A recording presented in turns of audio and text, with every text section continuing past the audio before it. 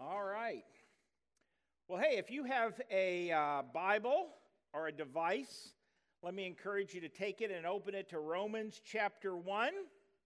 You might also, or in place of, either way, reach inside your worship folder and pull out the message notes. It's got the passage that we're going to look at and some blank space there if something significant shows up that you want to remember later and write down there in your notes. You can do so on that page as well.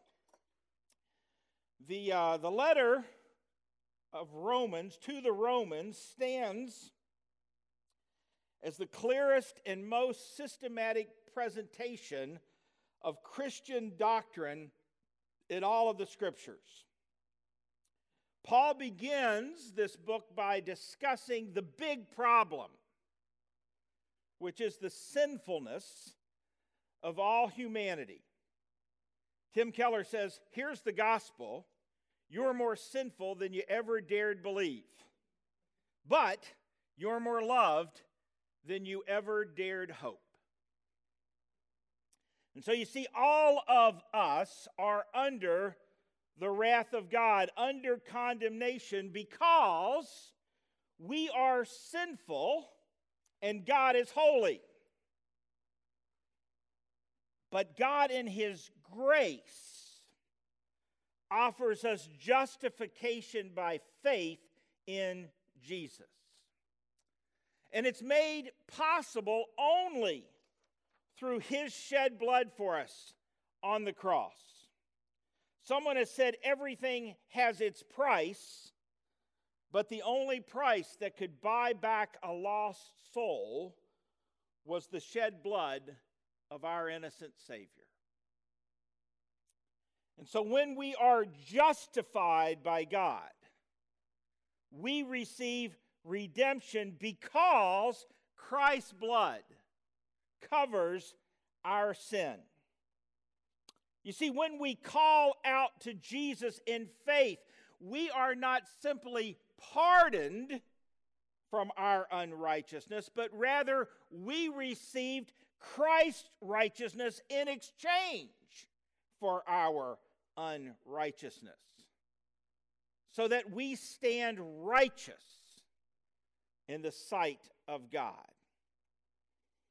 And the theme that runs through Paul's entire letter to the Romans is the revelation of God's righteousness in His plan of salvation.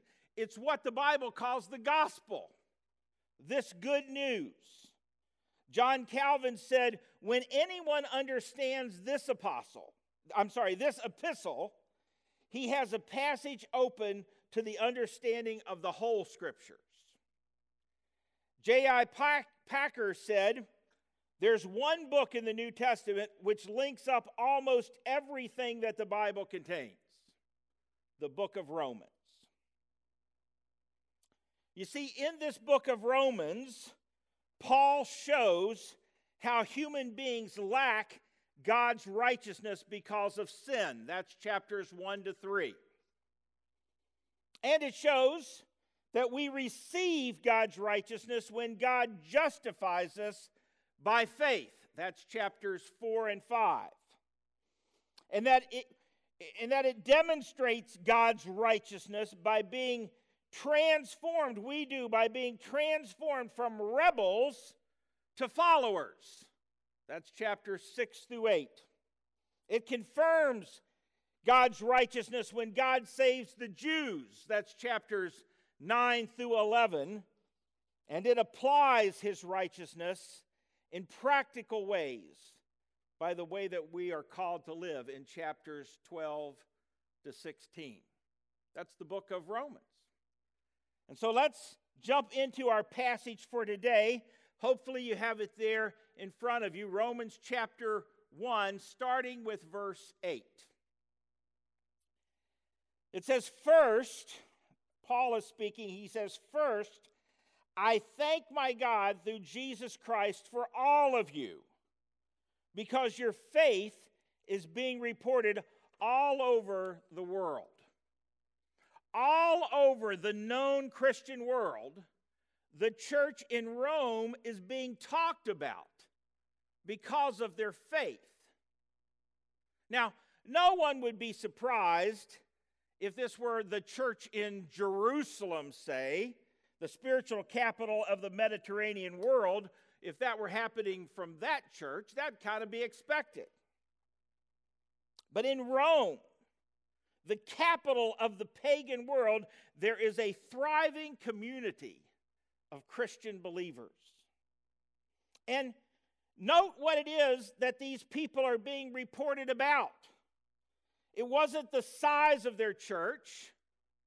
It wasn't their great preacher. It wasn't their incredible worship band, or how big or nice their building was, if they had one, which, by the way, at this time no one did yet. What was being spoken of was their faith. Their faith in Christ was so deep and so unwavering that it had created quite a buzz.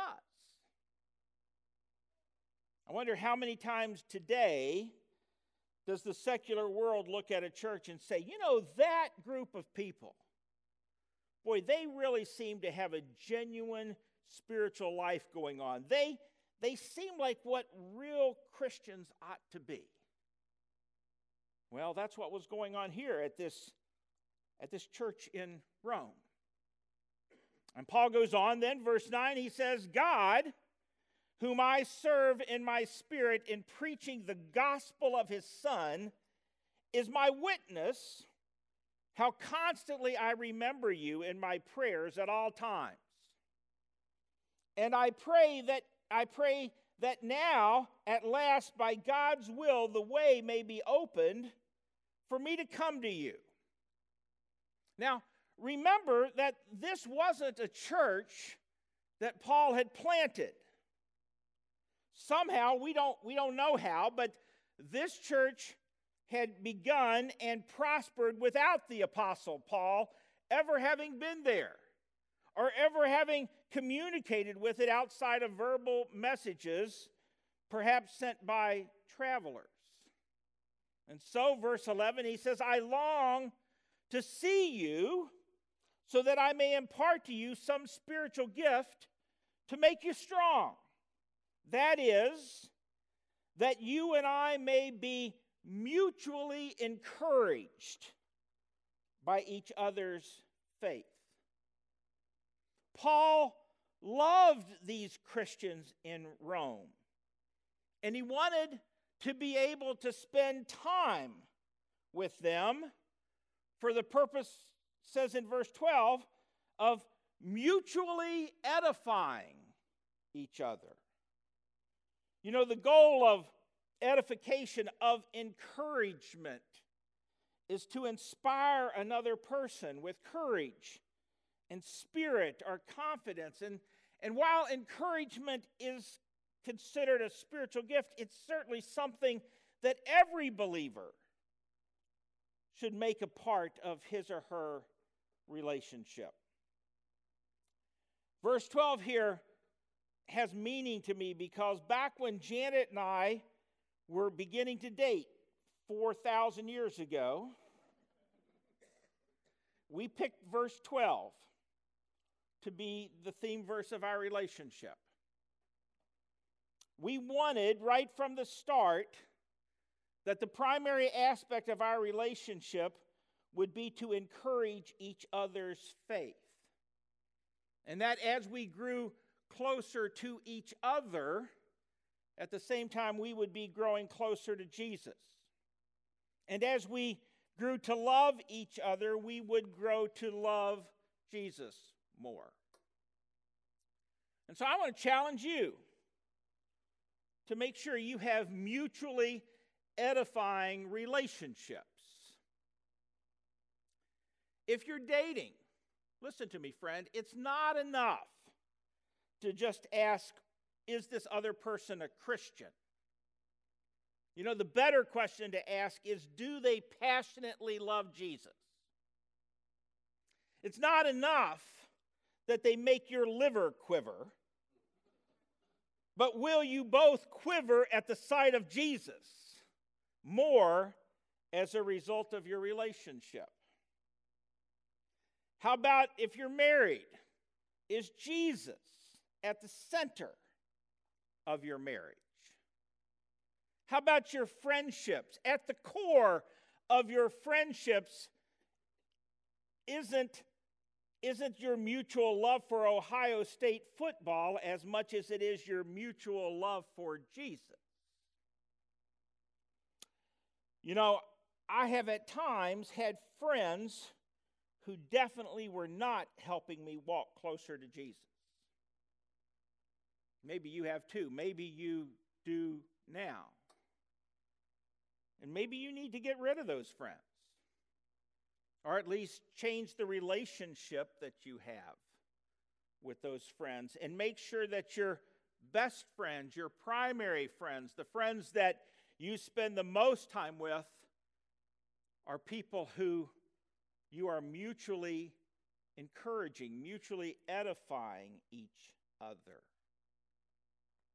In our small groups, you know, it's not enough just that we come together and have a nice Bible study once a week, but rather that you have community where you're at the level with each other, where you are mutually encouraging each other to know and to love and to serve Jesus more and more. Boy, is that happening in your small group? Is that happening in your friendships, in your marriage, in your dating, in your relationships? I believe Paul's words here challenge us to that. Well, he keeps going, verse 13. He says, I do not want you to be unaware, brothers and sisters, that I planned many times to come to you, but I've been prevented from doing so until now, in order that I might have a harvest among you, just as I have had among the other Gentiles. And I'm obligated both to Greeks and to non-Greeks, both to the wise and the foolish. That is why I am so eager to preach the gospel also to you who are in Rome.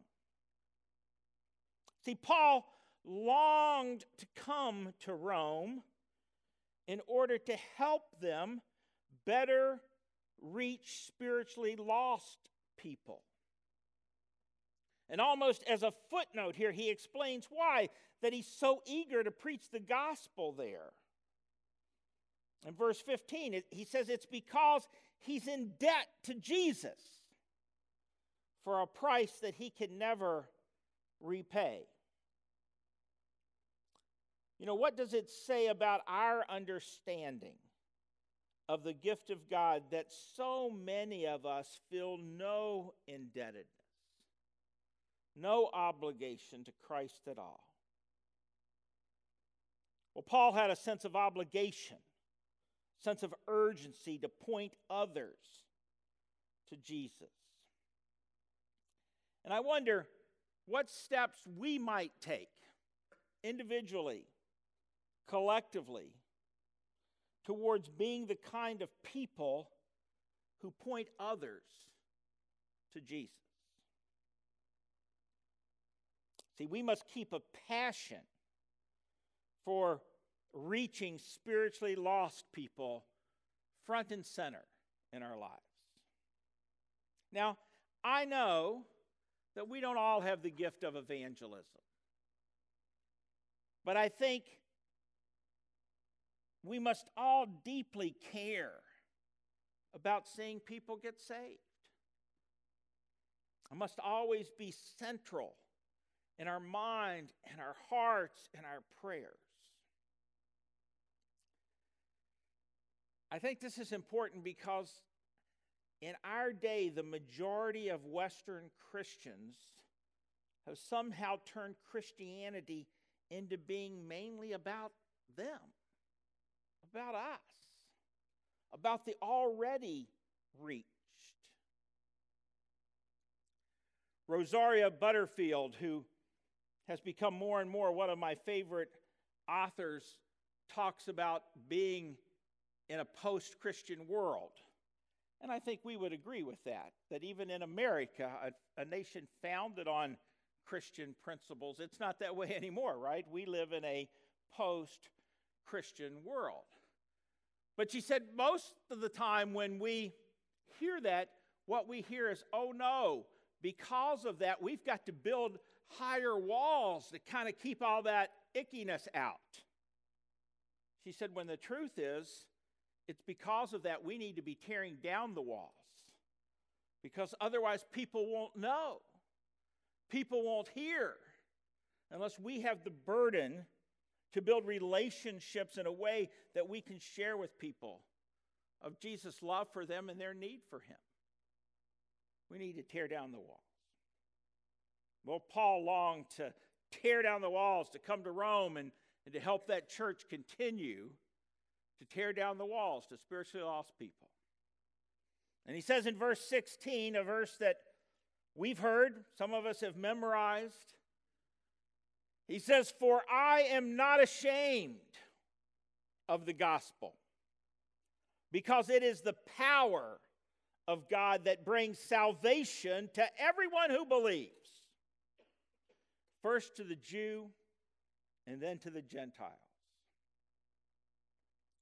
You know, Paul had written in other places that the gospel message seemed foolish to Gentiles, 1 Corinthians, and that it was a stumbling block to Jews. A crucified Messiah seemed to be a contradiction in terms to Jews, and a crucified Jew seemed like foolishness to Romans who despised Jews in general. But Paul says, no, it's the whole basis of his identity. And so he is anything but ashamed of the gospel message. Someone put it this way, expanding on Paul's words here in verse 16. They say this. I am part of the fellowship of the unashamed. The die has been cast. I have stepped over the line. The decision has been made. I am a disciple of Jesus Christ. And I won't look back, let up, slow down, back away, or be still. My past is redeemed. My present makes sense. And my future is secure. I am finished and done with low living, sight walking, small planning, smooth knees, colorless dreams, chintzy giving, and dwarfed goals. I no longer need preeminence, prosperity, position, promotions, plaudits, or popularity. I now live by presence, learn by faith, love by patience, lift by prayer, and labor by power. And my pace is set. My gait is fast.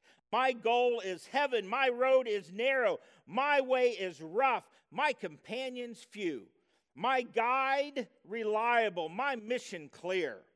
I cannot be bought, compromised, deterred, lured away, turned back, deluded, or delayed.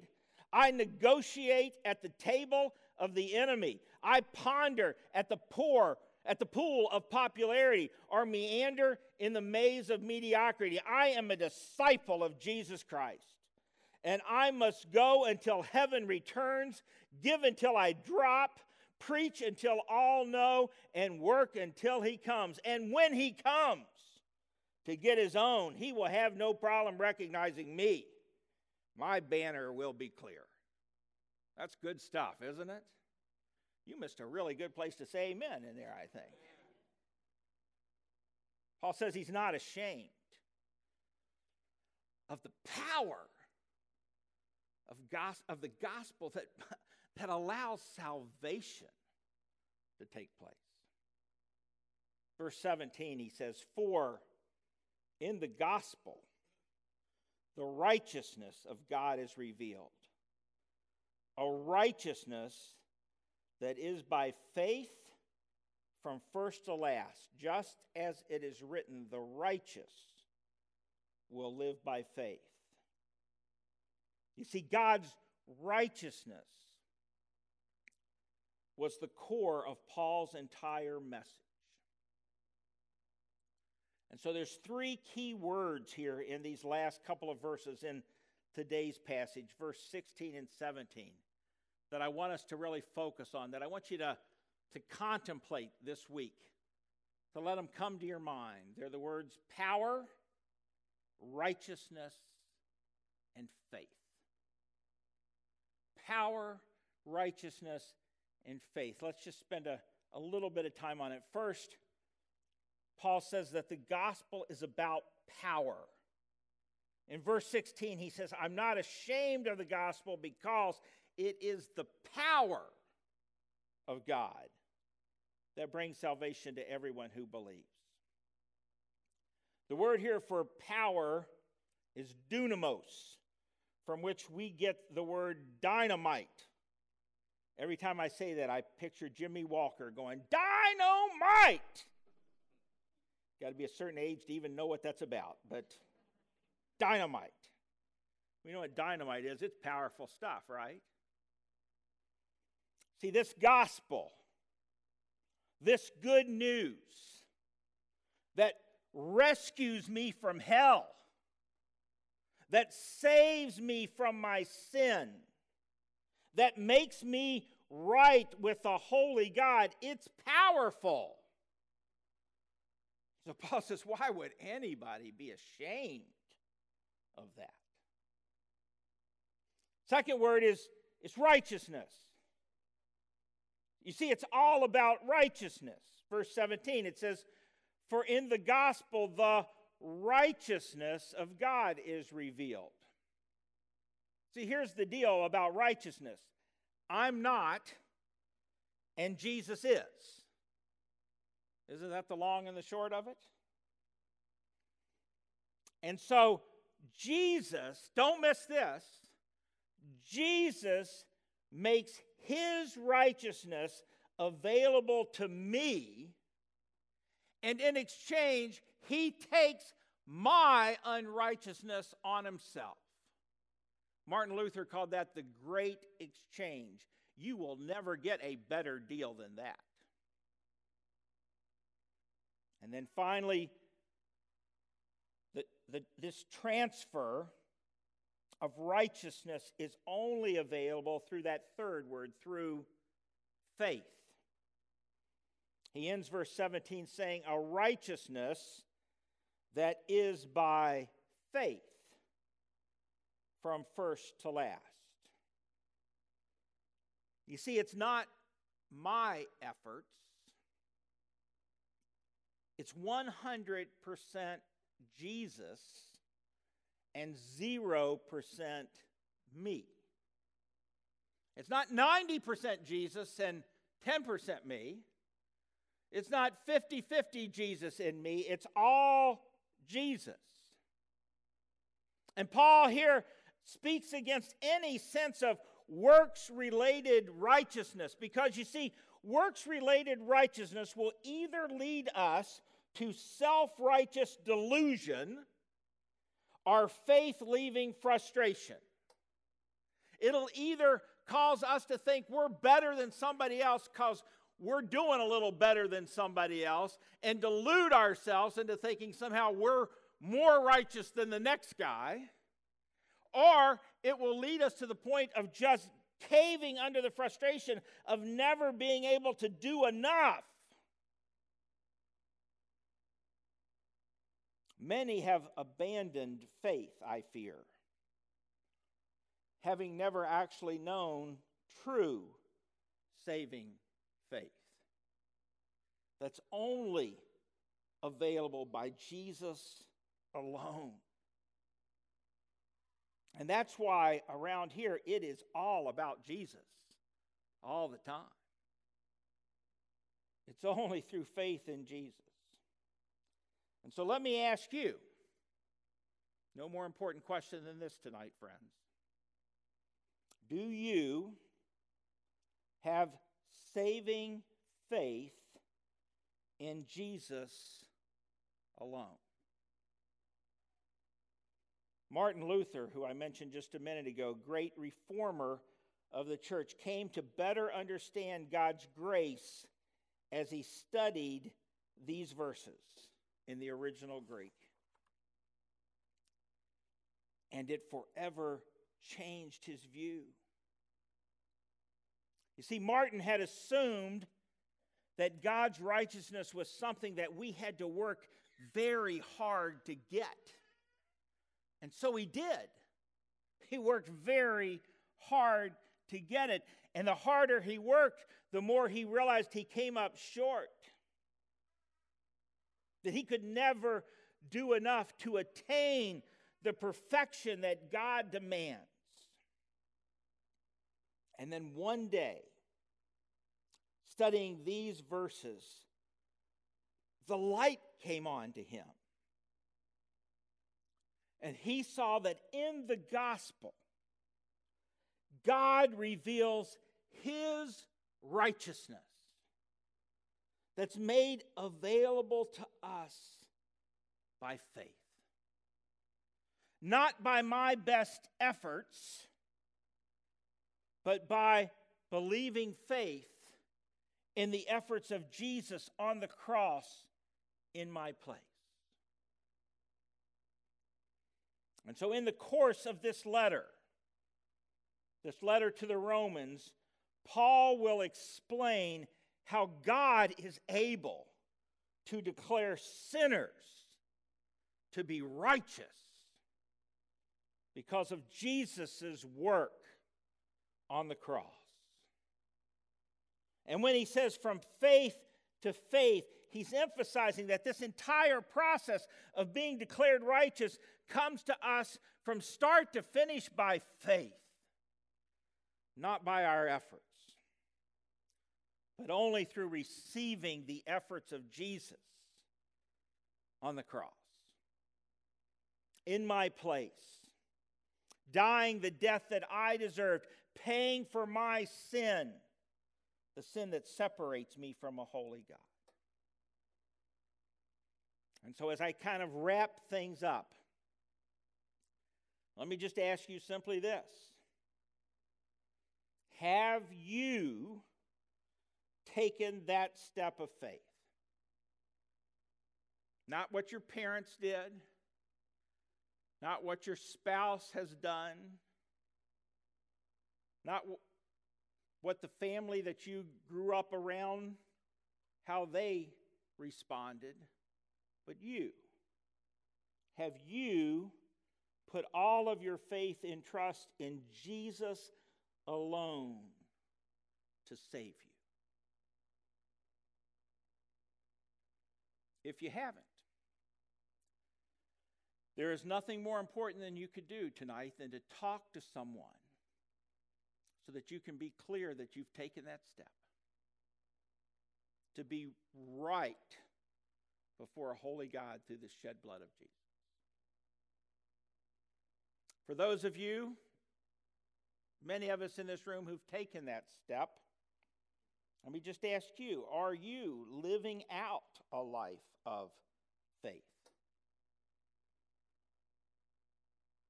The cross doesn't just apply when we come to that place of salvation. It applies all the way through. Are you loving Jesus? Are you serving him? Are you telling others about him? Well, if the Holy Spirit has churned up something in your soul, then let me encourage you here in just a minute when we stand to sing, that while we're singing those last couple songs, there'll be people in the back who would love to pray with you about this or anything else. And so let me encourage you to take advantage of that. Let me pray for us. Would you pray with me?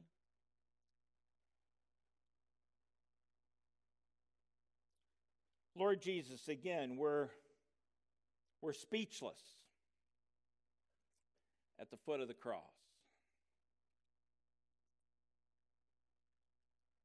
Lord, sometimes those of us who've been around your goodness for so long, it almost becomes commonplace to us. Forgive us, Jesus. Forgive us for taking for granted the high price you paid for my sin. To make that great exchange, to allow me to be right, to be righteous before God, not on the basis of anything I do, but totally on the basis of what you do. And so, Jesus, I would just ask right now that you'll speak to us. Lord, that you will give us the wisdom to hear whatever it is that your Spirit might want to say to us tonight, whatever step your Spirit might prompt us to move in direction, to take steps in that direction, Lord. Give us the wisdom to hear that, and then give us the courage to take that step for your glory, I pray. Amen.